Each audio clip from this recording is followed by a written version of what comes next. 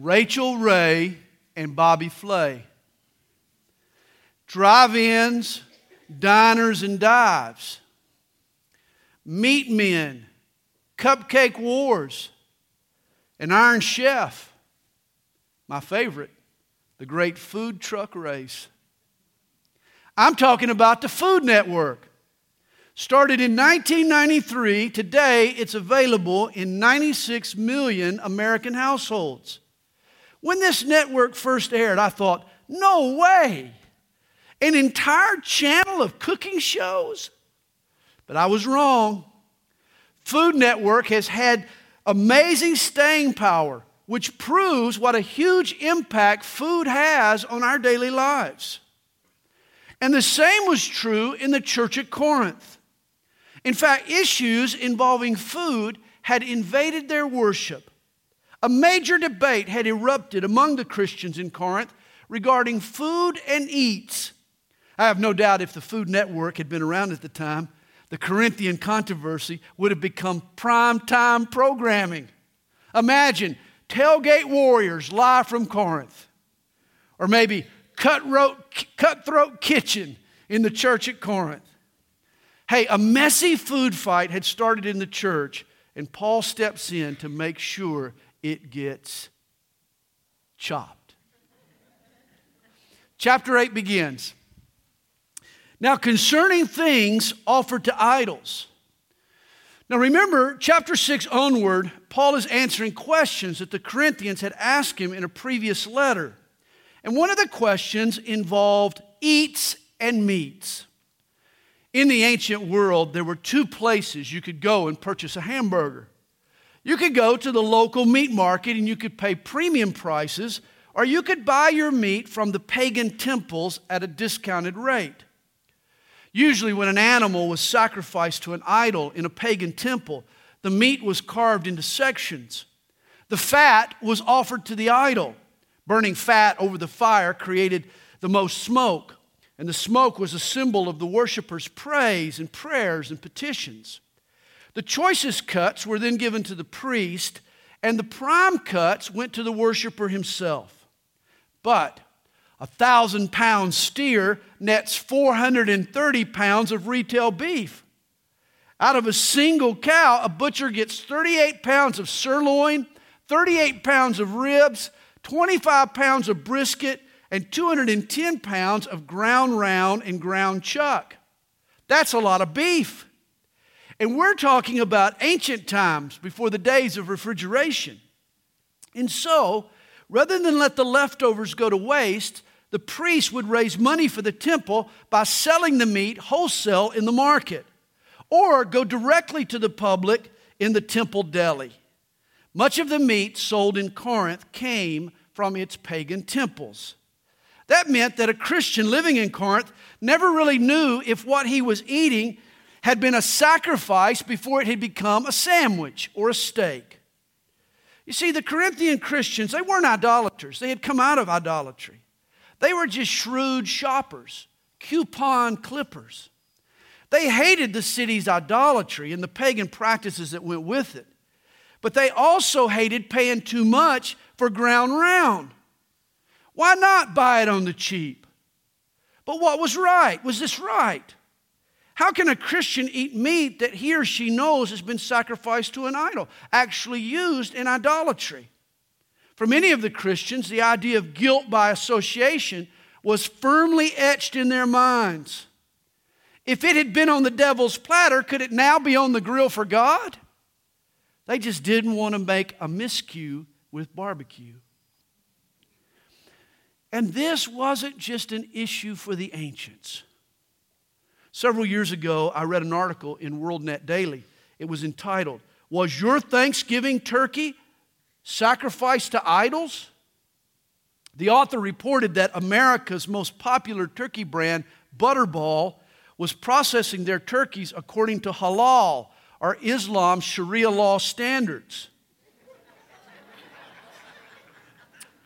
Millions of Americans were eating a Thanksgiving turkey that had been blessed in the name of Allah.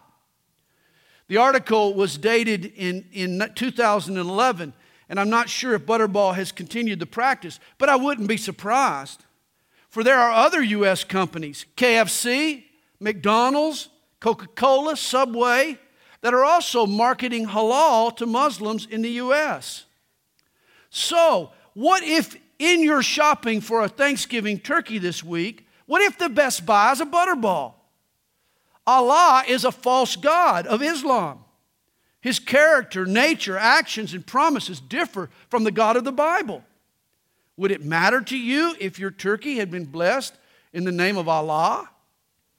On Thanksgiving Day, you're gathering with fellow Christians. You're fellowshipping around the table with other believers in Jesus. You're eating together in gratitude for your many blessings in Christ. The money you save on the turkey, you might even be given to the church. Think about it. Is it okay to buy the Butterball? Or would such a purchase make you a turkey in the eyes of God? This was the issue that had divided the church at Corinth. Some Christians said yes, buy the turkey. Others said no. But everyone in the church was adamant that they were right. Perhaps more important than the debate itself was the haughtiness of their attitude. They were all proud. Paul will deal with their beef, but he first addresses their arrogance. He says in verse 1, we know that we all have knowledge. Knowledge puffs up, but love edifies. And if anyone thinks that he knows anything, he knows nothing yet as he ought to know. Notice this, knowledge puffs up, but love builds up. You know, it's interesting, there was knowledge on both sides of this issue.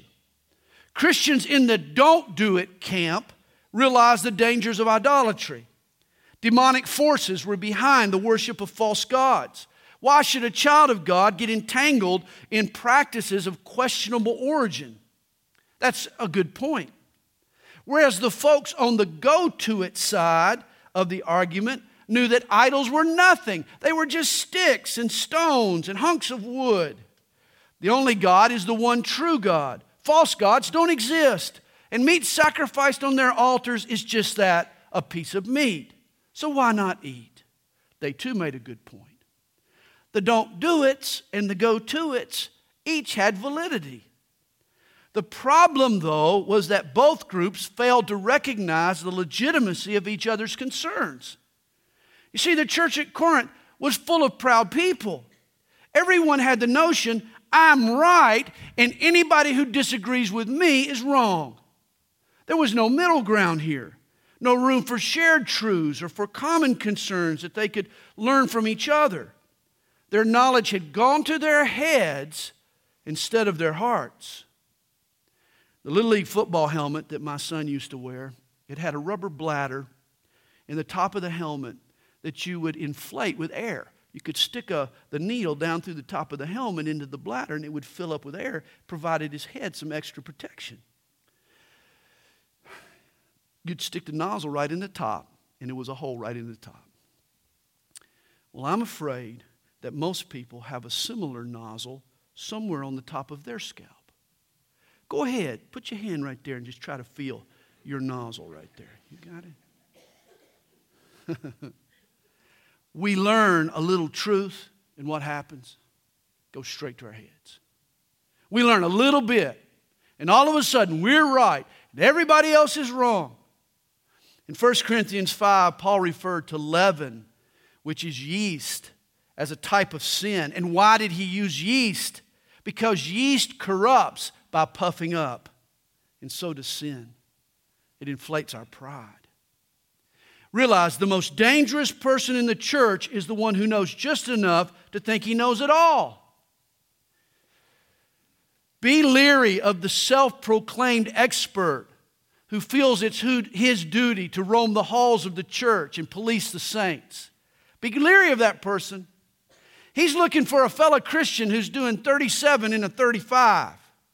He's writing out his own tickets for the smallest infractions. He's all about getting the speck from his brother's eye while there is a 2x4 protruding from his own eye. I love the quote, Some people drink at the fountain of knowledge. Others just gargle. Beware of the person who just gargles. Paul says that both camps need to let some air out of their head and punch some love into their hearts. The Corinthians had big heads, but small hearts. You recall John, how he introduces his gospel. The law was given through Moses, but grace and truth came through Jesus Christ. And followers of Jesus should be distinguished by those same traits, grace and truth. It's been said, love without truth is hypocrisy, but truth without love is brutality. We won't always agree with each other, but we can always love one another. And I love how Paul concludes this in verse 3. He says, but if anyone loves God, this one is known by God. In other words, the key to a relationship with God, both knowing God and more importantly, being known by God, is ultimately what goes on in our hearts, not in our heads. It's all about love. It was the scientist and philosopher Blaise Pascal who wrote, man's wisdom must be understood to be loved, but God's wisdom must be loved to be understood. It's love that comes first. Then our knowledge grows. Certainly head knowledge has its place. Facts and beliefs are vital to our faith. But academic knowledge alone is not enough to save us. Saving faith has to be heartfelt. As Philip told the Ethiopian, if you believe in Jesus with all your heart, you see, faith involves love, not just logic. Well, Paul returns to the discussion of the immediate problem here in verse 4. He says, therefore, concerning the eating of things offered to idols, we know that an idol is nothing in the world, and that there is no other God but one. Now understand this observation from the Corinthians' perspective. As a matter of fact, a few weeks ago, we were actually standing in the ruins of Corinth. And much of the rubble around us were the posts and the columns and the walls of the various pagan temples that had once adorned the city. You see, the ancient Greeks were polytheistic. They believed in multiple gods. Corinth even had a temple dedicated to, quote, all the gods. It was just a catch-all for the whole Greek pantheon. In other words, Corinthian society was inundated with idolatry. It colored all of life. Whenever Corinthians gathered, from family get-togethers to civic functions to sporting events, respect was paid to some idol. And before we act smug in our knowledge and dismiss this whole notion of any kind of modern-day idolatry, imagine putting a Corinthian in a time machine and transporting them to the year 2015 to a southern town on a Saturday afternoon on game day. They would immediately conclude that these people are the strangest kind of idolaters. We worship dogs and insects and sacrifice our meat on the tailgates of 1,000 pickup trucks, all gathered around the temple to the elephant god. What are these people doing? Hey, our preoccupation with sports or entertainment or career and affluence or anything for that matter can be turned into an idol. Whenever a person gives a peripheral issue primary importance, they are bordering on being idolatrous. If the transported person from ancient Corinth saw only how you live your life, what conclusions would they draw about the God or gods that you worship? And yet the believers in Corinth, they had been liberated by the Holy Spirit from the shackles of their city's idolatry. God had opened their eyes. They now saw the idols that they once worshiped as nothing, as just man-made statues, inanimate objects. They realized that the system of idolatry that had once enslaved them was a total sham. And Paul even takes it a step further, verse 5. He says, for even if there are so-called gods, whether in heaven or on earth, as there are many gods and many lords, yet for us there is one God, the Father, of whom are all things, and we are for Him. and one Lord Jesus Christ, through whom are all things, and through him we live. He's saying that other deities don't exist, but if they did, our Father God and our Lord Jesus Christ would still reign supreme. God the Father created all things. God the Son, our Lord Jesus, sustains all things. We know that idols are nothing, but if pagan gods were real, they would obey and bow down to the Christian God. And I love what Paul says of us in this. He talks about God. We exist. He talks about us as he talks about God. He says, we exist for him. Is that how you see yourself? Do you realize that? The whole reason you exist is for him. He says, we live through Christ. God created us for himself and for his pleasure. This is why your life is like a leaf falling on an autumn day, aimlessly falling in the air, randomly blowing in the wind. A person has no rudder, no purpose until they anchor themselves in God. And we connect to his life, the life that is in the one true God, by bowing to the Lord of all the universe, Jesus Christ. Well, the plot thickens in verse 7. He says, however, there is not in everyone that knowledge. For some, with consciousness of the idol, until now eat it as a thing offered to an idol, and their conscience, being weak, is defiled. Now the problem was twofold. Their consciousness and their conscience. Some of the Corinthian believers couldn't get beyond deeply held, deeply rooted associations. Their own past made them conscious of the dangers of idolatry. Think of the man or woman who had been immersed in the cult of Aphrodite before they had become Christians. Either they had played the prostitute, or they had betrayed their spouse, their wife, by taking a prostitute. These people were now ashamed of what they'd done in the name of that idol. Their former life had left serious scars. In fact, they were so conscious of the dangers that idolatry posed, it was now hard on them to view the idol as, quote, nothing. And I got to tell you, this is how I feel about drinking alcohol. Is a Christian free to drink a glass of wine on occasion? The biblical answer is yes. Moderation is the key. Yet that is a liberty for some, but not for me. For I have also read the Bible's numerous warnings on the subject. Throughout Scripture, we're cautioned about alcohol's destructive possibilities.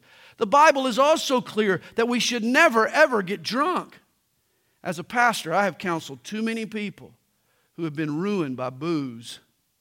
I'm too conscious of the damage it can cause to participate myself. To me, it's just wise to steer clear. I remember going to the hospital once to see a man dying of liver disease. The guy had unnecessarily drunk himself to death.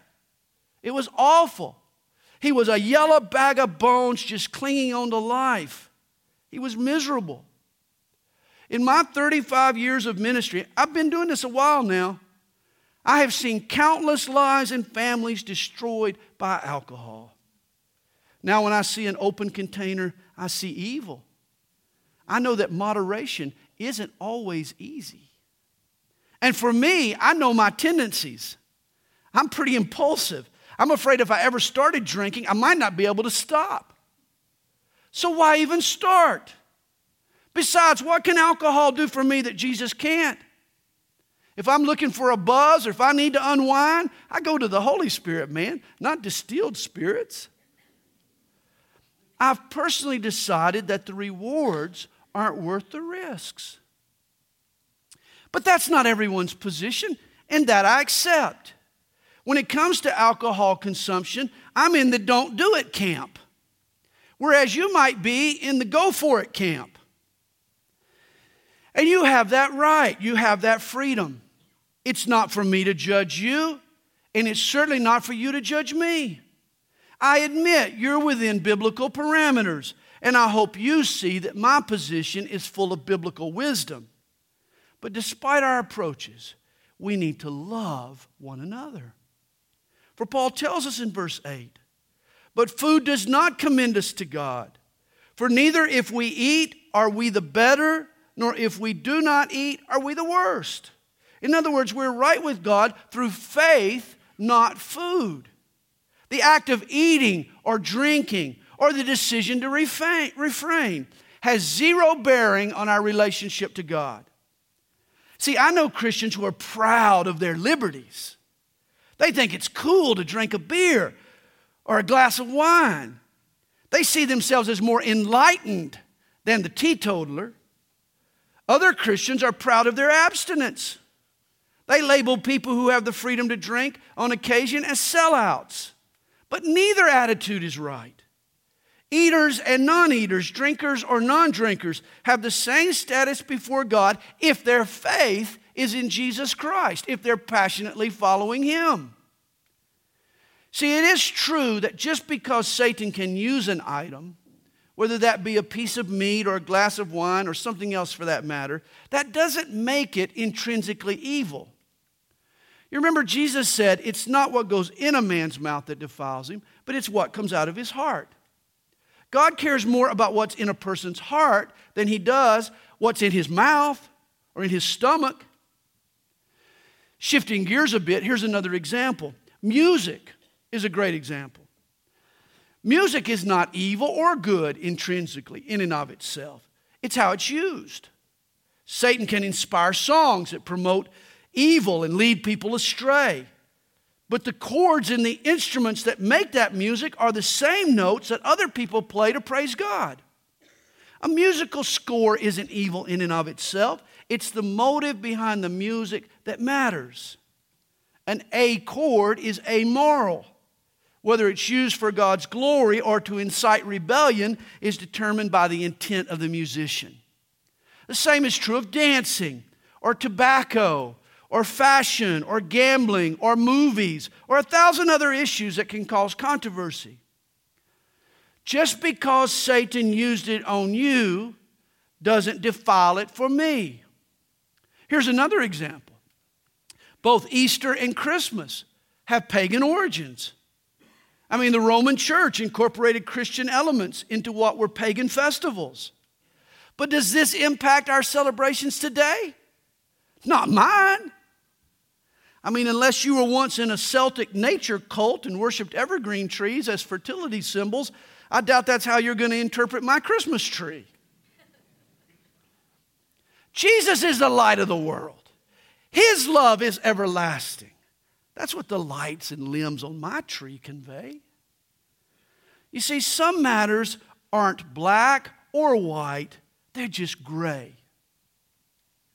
It's up to each Christian to decide for themselves, in accordance with their own conscience and their own sense of right and wrong, what their involvement should be. In 1928, famous pastor Donald Gray Barnhouse, he spoke at a Bible conference attended by 200 young people and some prudish counselors. One afternoon, some of the older women, they approached Barnhouse. They approached him. They were upset about the appalling, sinful, wicked practices going on among the girls. You won't believe this, but these young girls were walking around the camp without stockings. These petty old ladies, they wanted the good preacher to rebuke this supposed spirit of compromise in the church. Dr. Barnhouse writes about the incident. Looking them straight in the eye, I said, "The Virgin Mary never wore stockings." They gasped and said, "She didn't?" I answered, "In Mary's time, stockings were unknown. So far as we know, they were first worn by prostitutes in Italy in the 15th century.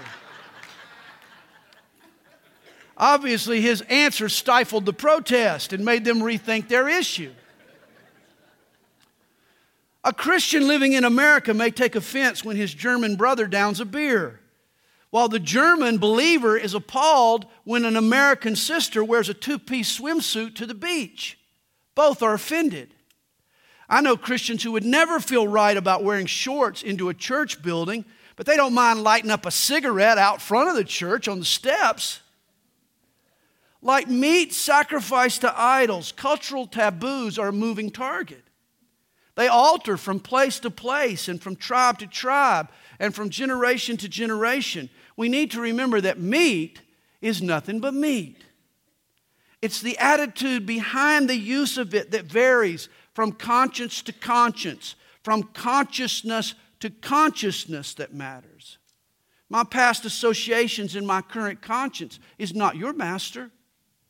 And your experience in conscience is not my master. Jesus is the only master. And in these grave matters, we should follow him. I like what Mark Twain once said. The trouble with the world is not that people know too little, but they know so many things that ain't so. And this applies to church people. Many of us have been trained by the wrong teachers, by legalism or by tradition or by rebellion or by just plain ignorance. What informs your conscience? You see, the Pharisees were enamored by concerns that were just a blip on God's radar. Tithing spices and washing their hands and actually counting the exact number of steps they walked on the Sabbath day, as if God cared about these issues more than integrity and purity and compassion. As Christians, we're called on to love God and to love people, to walk by faith and to be led by the Holy Spirit, to do all that we do to the glory of God. Certainly, it's easier just to follow some rules. You don't have to think. You don't have to make choices. You don't have to discern if you're following rules. But God expects more from us. He wants us to walk in His Spirit. Paul taught the Corinthians to never violate their conscience, but at the same time, they needed to retrain their conscience according to the truth, not just tradition. Verse 9 tells us, "But beware lest somehow this liberty of yours becomes a stumbling block to those who are weak. For if anyone sees you who have knowledge eating in an idol's temple, will not the conscience of him who is weak be emboldened to eat those things offered to idols? And because of your knowledge shall the weaker brother perish for whom Christ died?" Now first, you need to understand there is a difference between the legalist and the weaker brother. Paul is talking about two different people. A legalist is the person armed with a list of do's and don'ts. They have listened to tradition, or they've gleaned from rituals and religious laws, or maybe they've taken their cue from an overworked conscience. And they've drawn up a game plan by which they and others can earn God's favor. It's all about their grunt and their goodness. And the legalist isn't content to live in his own futility. No, he's determined to impose his standards on others. This is not the person that Paul is concerned about. In fact, this legalist needs to be confronted. He needs to be rebuked. True righteousness is never self-righteousness. A person becomes right with God by faith and faith alone. You don't worry about stumbling the legalist. If he or she refuses to repent, you just throw them out on their ear. Here, though, Paul is thinking of a different dude. He's talking about the weaker brother. This guy has faith, it's just undeveloped. He hasn't muscled up his faith yet. It's still weak, it's tentative. He believes in God's grace. He's recognized how serious God is in extending it. It cost God His only Son. He has tasted grace, he just hasn't tested grace. Not yet. Imagine an ice skater in Michigan. He's headed to the frozen pond for the first skate of the winter. Now, fall is just behind him. Winter's just begun. He laces on his skates. He steps onto the ice. Oh, but he's cautious. He skates around gingerly. He wants to be certain that the ice is strong enough to support his weight. Well, this is the weaker brother. He has trusted in God's grace. He is relying on the work of Christ, not his own. But then he recalls a sin that he's yet to confess. Or he's tempted by some weakness that causes him to doubt. or he's weighed down by some problem, and he wonders if this ice he's standing on can hold him. His insecurity, his tentativeness isn't a threat to anybody else. The weaker brother just has a weaker faith. He's the one who's vulnerable to doubt and to a collapse of his faith if he gets too scared of this ice and whether it can hold him. The weaker Christian is learning that his faith in Jesus will hold him up. Christ is the ice that won't crack. But what if in the process of learning that, he gets confused by a fellow believer who sends him mixed signals that contradict his growing faith? Take, for example, the former pagan in Corinth. He's turned his back on idols. He's serving the Lord now. Oh, he used to absolve his conscience from sin by going down to the temple of Apollo and offering a dove or a lamb on the altar. Now he's broken himself from that habit. He's free from that. Rather than bringing his sacrifice to the pagan temple, he now goes down to a house on Main Street and he meets with the believers in the basement of the house. Instead of sacrificing a dove, he's now singing a sacrifice of praise. Jesus is the sacrifice he's trusting in now. It's all true.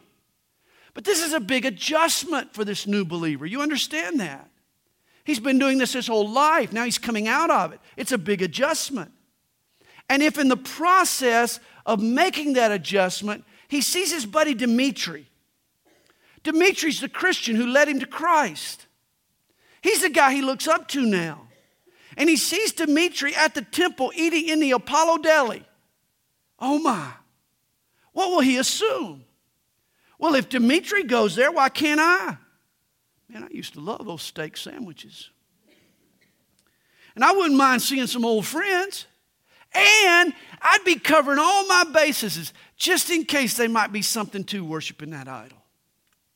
Sadly, because Dimitri felt at liberty to eat the tainted meat, a new believer might end up right back in the bondage from which Christ had set them free. And if you had asked Dimitri what he was doing down at the temple, he would have assured you it had nothing to do with idolatry. He'd been to his niece's wedding, or a business luncheon maybe, or maybe his friend's kid had a preschool program that morning.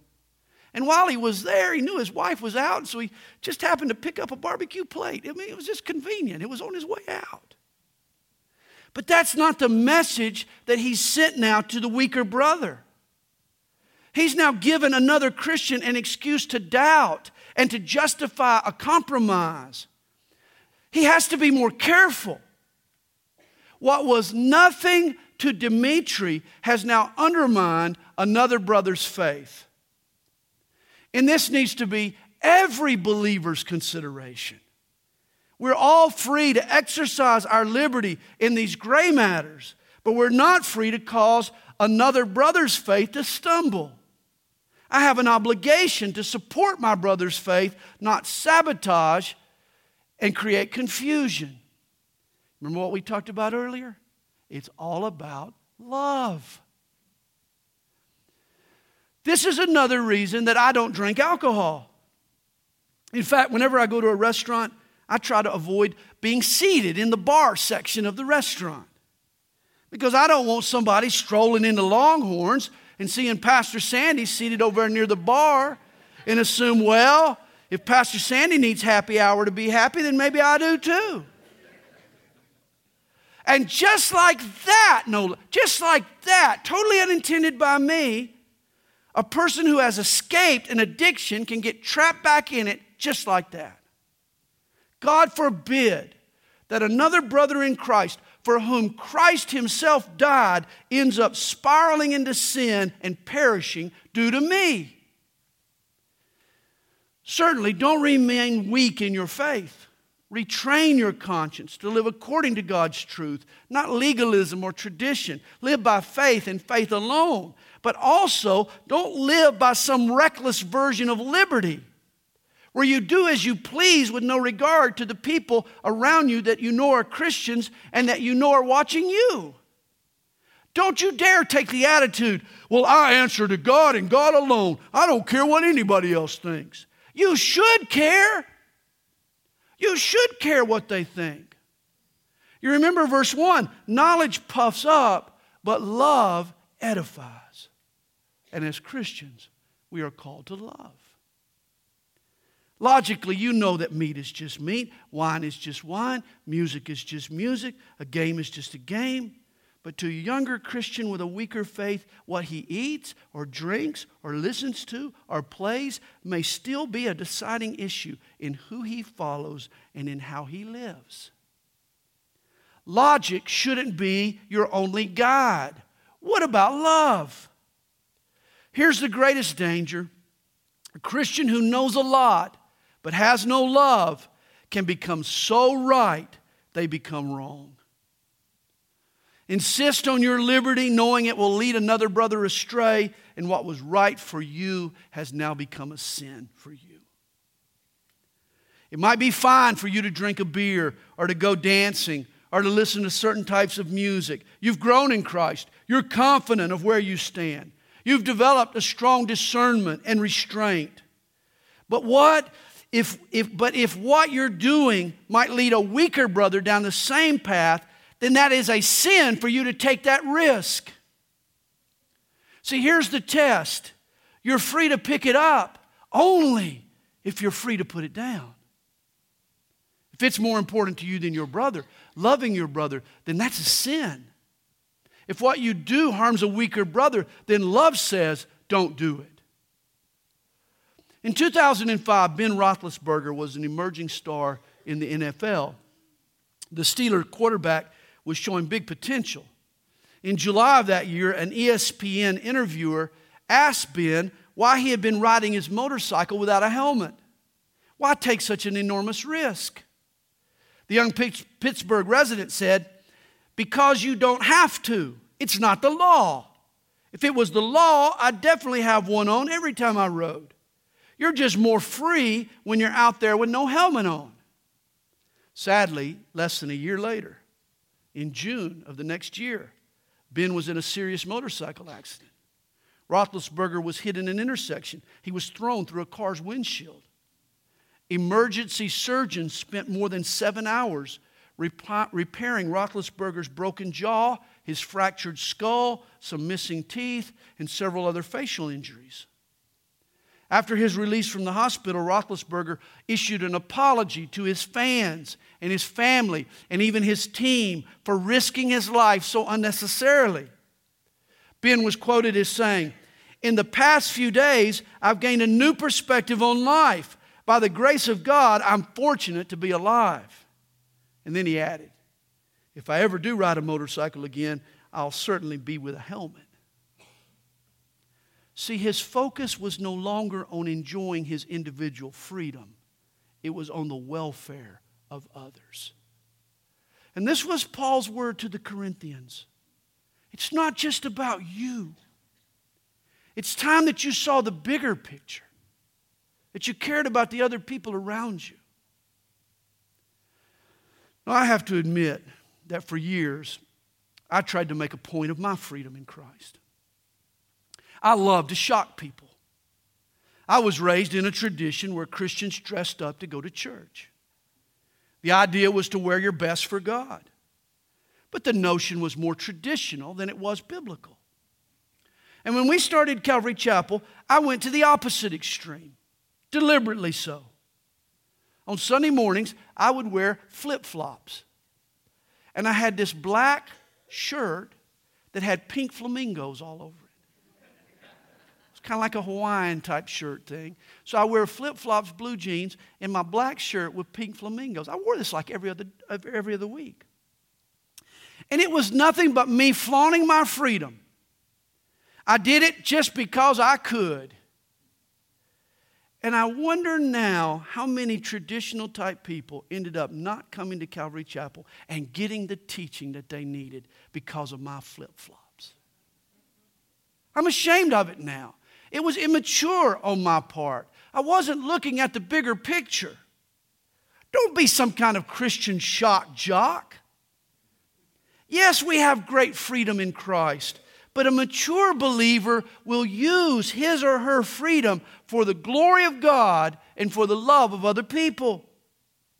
Over the years, I've learned there's one thing more vital than making a point, and that's winning a brother. And this is what Paul tells us here in verse 12. But when you thus sin against the brethren and wound their weak conscience, you sin against Christ. Now that's a serious sentence. A sin against Christ? But you think about it. If what you do causes a believer to stumble, the believer that Jesus died to save, aren't you interfering with the work of Christ? Aren't you undermining the cross of Christ? It's nothing less than a sin against Christ. Paul concludes, therefore, if food makes my brother stumble, I will never again eat meat, lest I make my brother stumble. Notice the extent to which Paul is willing to love. He will never again eat meat. Imagine the meat lovers in this church saying, okay, we'll give up that barbecue brisket that we love and that pulled pork and that juicy ribs, and we'll even say goodbye to that spicy chili we have 2-3 times a year. I mean, can you imagine? Us saying, if this is what it takes to avoid stumbling a brother, we'll just have a vegetarian wonderful Sunday. Can you imagine? Now that would be some serious commitment. Hey, let's not stumble people. Jesus died to make stand. Let's love one another at all costs. To sin against the weaker brother is to sin against Christ. So we have knowledge. Now, let's walk in love.